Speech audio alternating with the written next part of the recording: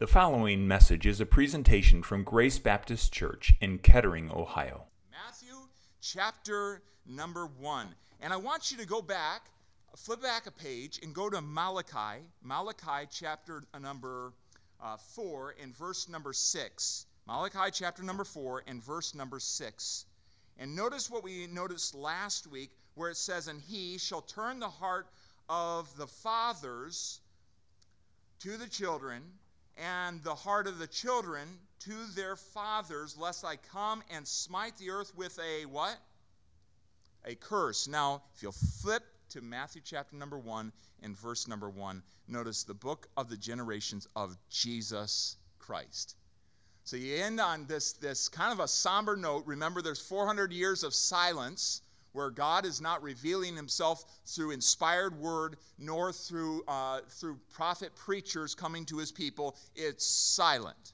And there's a very dark period in Israel's history at that point. And then we open up the New Testament, the book of the generations of Jesus Christ, the son of David, the son of Abraham. Abraham begat Isaac, Isaac begat Jacob, Jacob begat Judas and his brethren, and so on. We're not going to read all the way through the genealogies, but we are going to take some instruction from them and draw some highlights from them. But I wanted you to grab a hold of that. Immediately as we come into the New Testament, we are confronted with this person, the Lord Jesus Christ, as being the answer to Israel's problems. Though they rejected him, he came unto his own received him not, and we find that he is the answer to the problems that we face in life and in the world. And so let's pray and ask God's blessing on our time this evening. Father, thank you once again for your word, for the instruction that it is going to give us this evening. Thank you for the greater picture of what you were doing and have been doing throughout human history to bring about redemption to fallen people like myself and like these that have gathered and like those that we bump shoulders with all week. And Lord, I pray that you would just encourage our hearts through what you were doing over just a long period of time to accomplish your will. And we pray these things in Jesus' name. Amen. Now, think about this. If you were to be restless at night and struggling to fall asleep, you probably would not go and find a genealogy to read. Perhaps, I don't know if any of you have gotten on Ancestry.com or genealogy.com and begun to look at some of those things. It's an interesting study, but not necessarily the thing that you just go, I'm going to read through. This is pleasurable reading. I'm going to read through these things. It tends to be a little bit dry, a little bit dusty. Kind of what use does this have to me? Now, the fact of the matter is, whatever God has placed inside of Scripture, we know with our minds that it is there for a purpose, and it is there, and it is important. And we have to believe that even about the genealogies that God chose to put in Scripture, especially the genealogies of the Lord Jesus Christ. We understand from Scripture, we understand from their placement in these, Matthew and as well in Luke chapter number 3, that the genealogy of Jesus Christ is especially important for us to understand what God was trying to convey.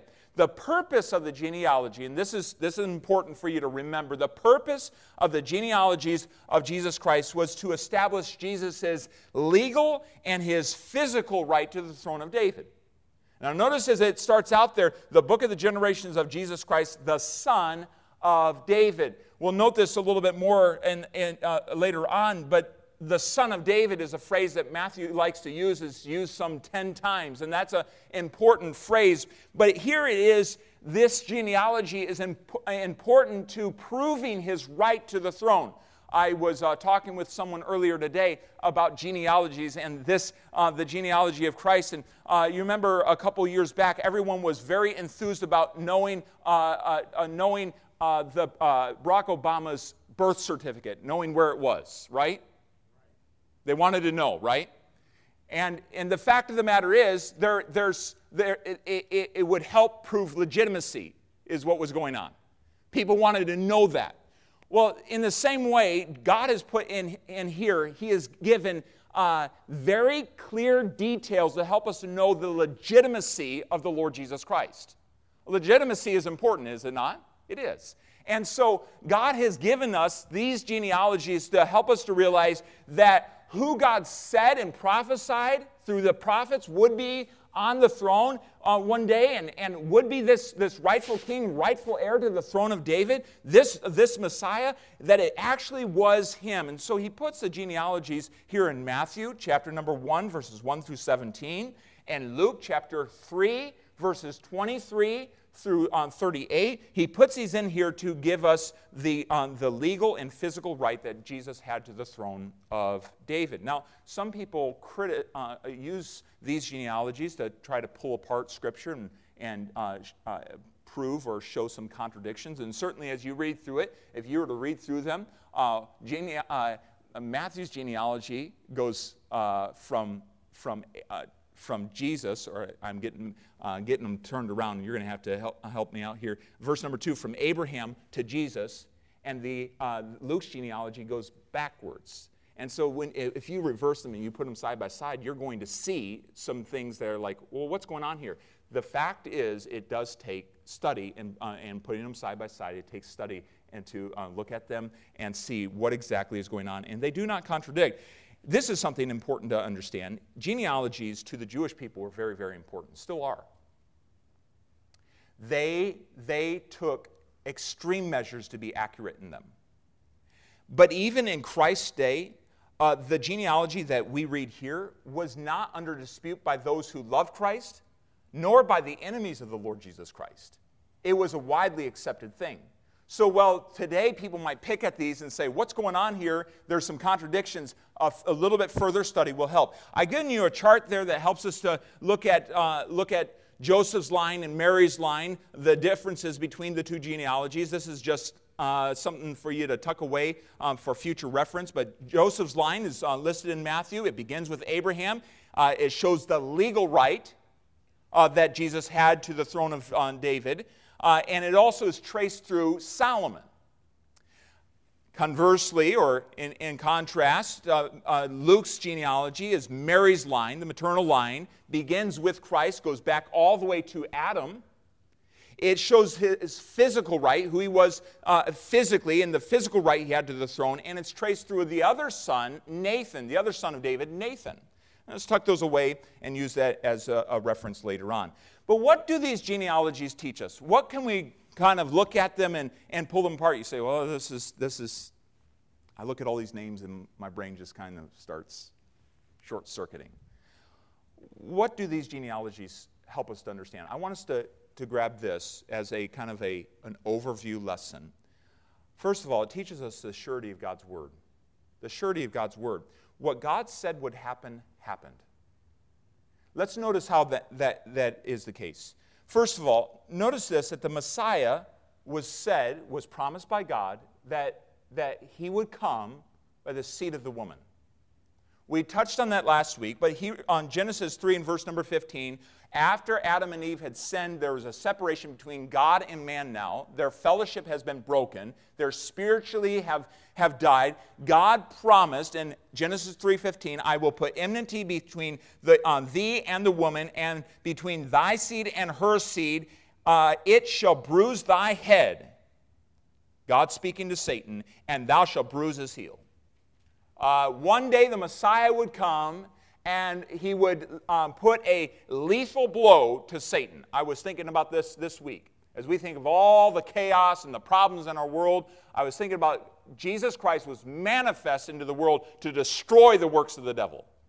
And that's what's prophesied right here. He would put a lethal blow to the head of Satan. And so here it is that God says, hey, Adam and Eve, there's going to come a Redeemer, and it's going to come by the seed of the woman. In fact, the Messiah must be of the seed of the woman. Luke's genealogy begins with Christ, traces all the way back to Adam to prove the point that, yes, indeed, this Messiah came by the seed of the woman. Look at Luke 3 and verse number 38, which was the son of Enos, which was the son of Seth, which was the son of Adam, which was the son of God. I've always enjoyed that particular verse, especially in listening through Scripture and getting all the way to the end of that genealogy, and which was the son of Adam, which was the son of God. What an amazing thought right there. And so Jesus Christ, right here in Luke's genealogy, is said, yes, he is of the seed of the woman. Notice, the Messiah must be of the seed of Abraham. We find in Genesis 12:3, in the covenant that God gave to Abraham, he says, through thee, all nations of the earth are going to be blessed. Not just Israel, not just your seed and your family, but all the nations of the earth are going to be blessed. So Matthew's genealogy begins with Abraham. Look at verse number 2 of Matthew.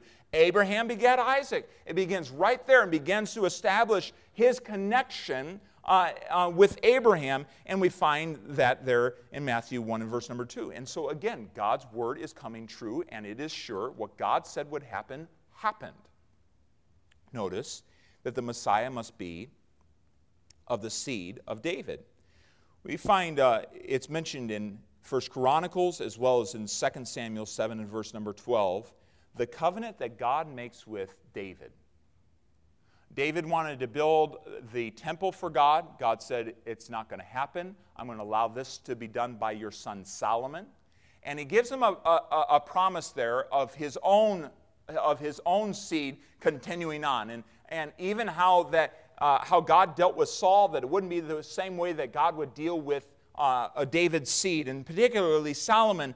And we find there in 2 Samuel 7, verse 12, and when thy days be fulfilled, and thou shalt sleep with thy fathers, when you die, when you pass away, I will set up thy seed after thee, which shall proceed out of thy bowels, and I will establish his kingdom. He shall build an house for my name, and I will establish the throne of his kingdom forever. You can read more concerning that, 1 Chronicles 17, verses 10 through 14. But God made this promise to Solomon and to David that David's seed, that David's family would continue forward. In the context of this unconditional promise, God is making this statement, hey, this is what's going to happen. Your kingdom, your throne is going to be forever.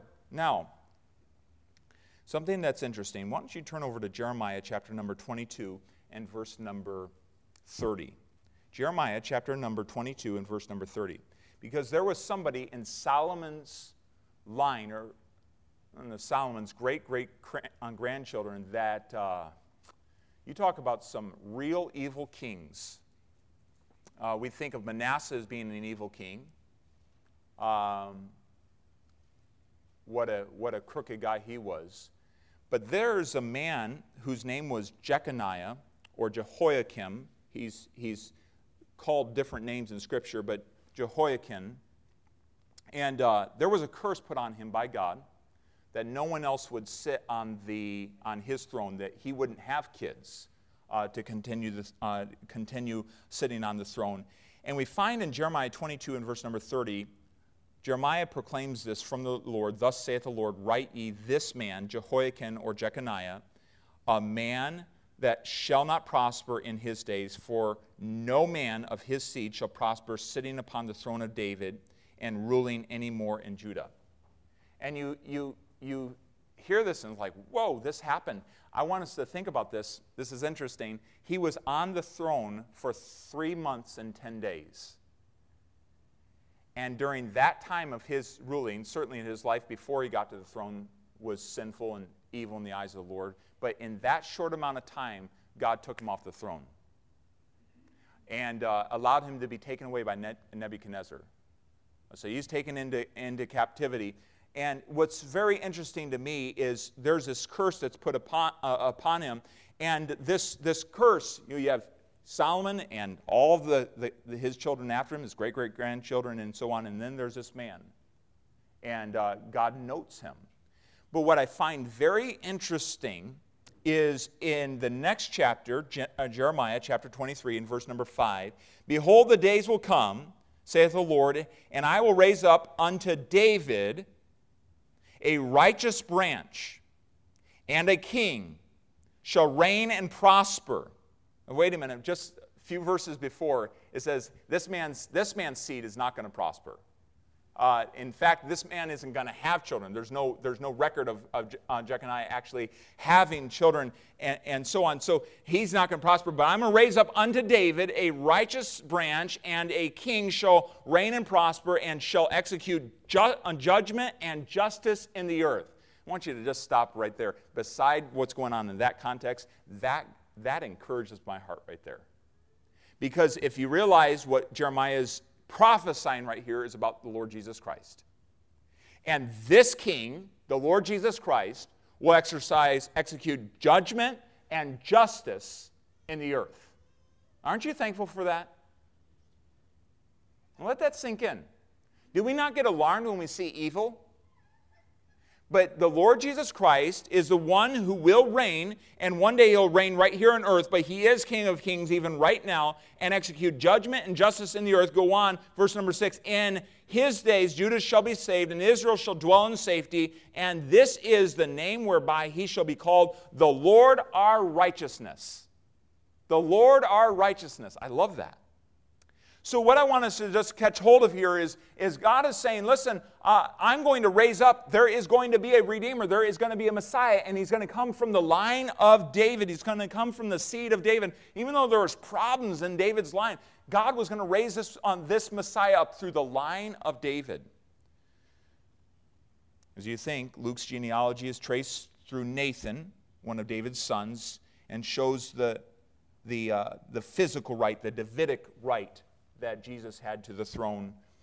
Matthew's traced through Solomon and shows the legal right to the throne. And I just want us to grab a hold of that and tuck that away for thinking, and just realize that God, when he says something's going to happen, it is going to happen. And we can rest assured that how God said the Messiah would come happened. He would be of the seed of a woman. He'd be of the seed of Abraham, and be of the seed of David, and all those things came to pass and are written down in the genealogy. And the Bible tells us in Psalm 19, verse number 7, the law of the Lord is perfect, converting the soul. The testimony of the Lord is sure.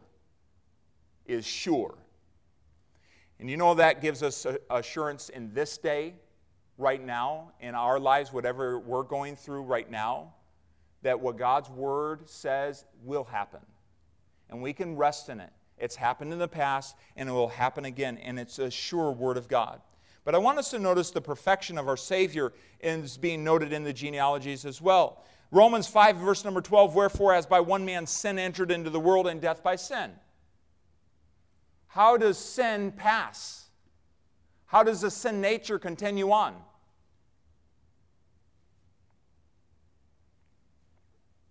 What do you think? Okay. As by one man sin entered in the world, and death by sin. He's going to get an elbow jab there. Rightfully so. But the Bible helps us understand that sin nature passes down through the man. Now, I want you to think about something, and I didn't plan to say this, but why don't you go back to Genesis chapter number 5. Genesis chapter number 5.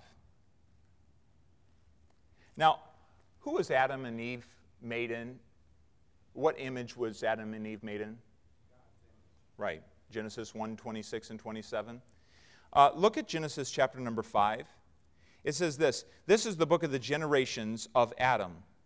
In the day that God created man, in the likeness of God made he him. Male and female created he them, and blessed them, and called their name Adam. In that day they were created. And Adam lived 130 years, and begat sons, now notice, in his own likeness, and after his image, and called his name Seth. Isn't that interesting? Made in the image of God, and then how the Bible says made in the image of Adam. You know, the sinful nature, that fallen nature passes down through the man. And so just notice here, if Jesus had been the biological son of Joseph, he would have had sin. He would have had that sin nature. How was God going to send into the world a perfect Redeemer, the perfect God-man? And it was exactly through how he did. He sent it through the seed of a woman. The genealogies refer to Joseph in relation to Christ, and I want you to notice this. Matthew 1 and verse number 16. Notice this verse. It says, and Jacob begat Joseph, the what? The husband of Mary, of whom was born Jesus, who is called Christ. Who's the whom? Mary, of whom is born Jesus, who is called Christ. Notice what Luke says. Luke 3 and verse 23. And Jesus himself began to be about 30 years of age, being, now notice this parentheses, do you see it? As was supposed, the son of Joseph, which was the son of Heli. Now, who's this Heli? This Heli is Mary's dad, the father-in-law, or the son by law, the legal son of Joseph. And so Joseph's father-in-law, I should say, Joseph's father-in-law, son by marriage in legal terms is what I'm getting at.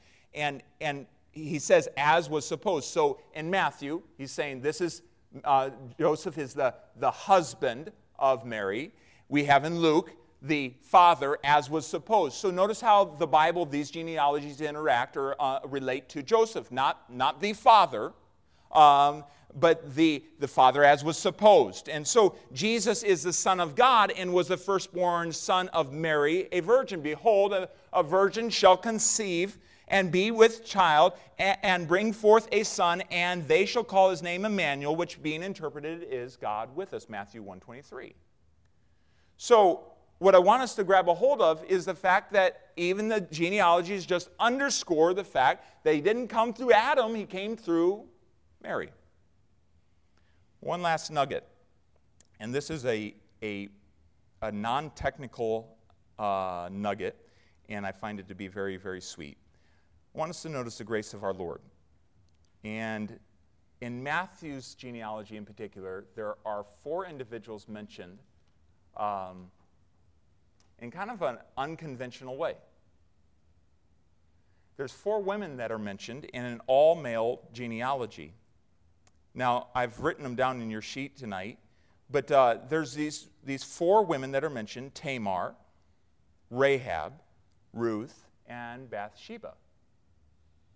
Now, Bathsheba is not mentioned by name. She's alluded to by description, the wife of Uriah. But the others are mentioned by name. Verse number 3, Matthew chapter 1, we find Tamar. She was a Canaanite, the Canaanite daughter-in-law of Judah, the 4th son of Jacob. That wasn't a really good situation. Beside the fact that they weren't supposed to be marrying Canaanites, this is not necessarily a good situation. Rahab, if you remember her, she was a wicked woman. She came to Christ. She believed on God. She became a part of those that trusted in God.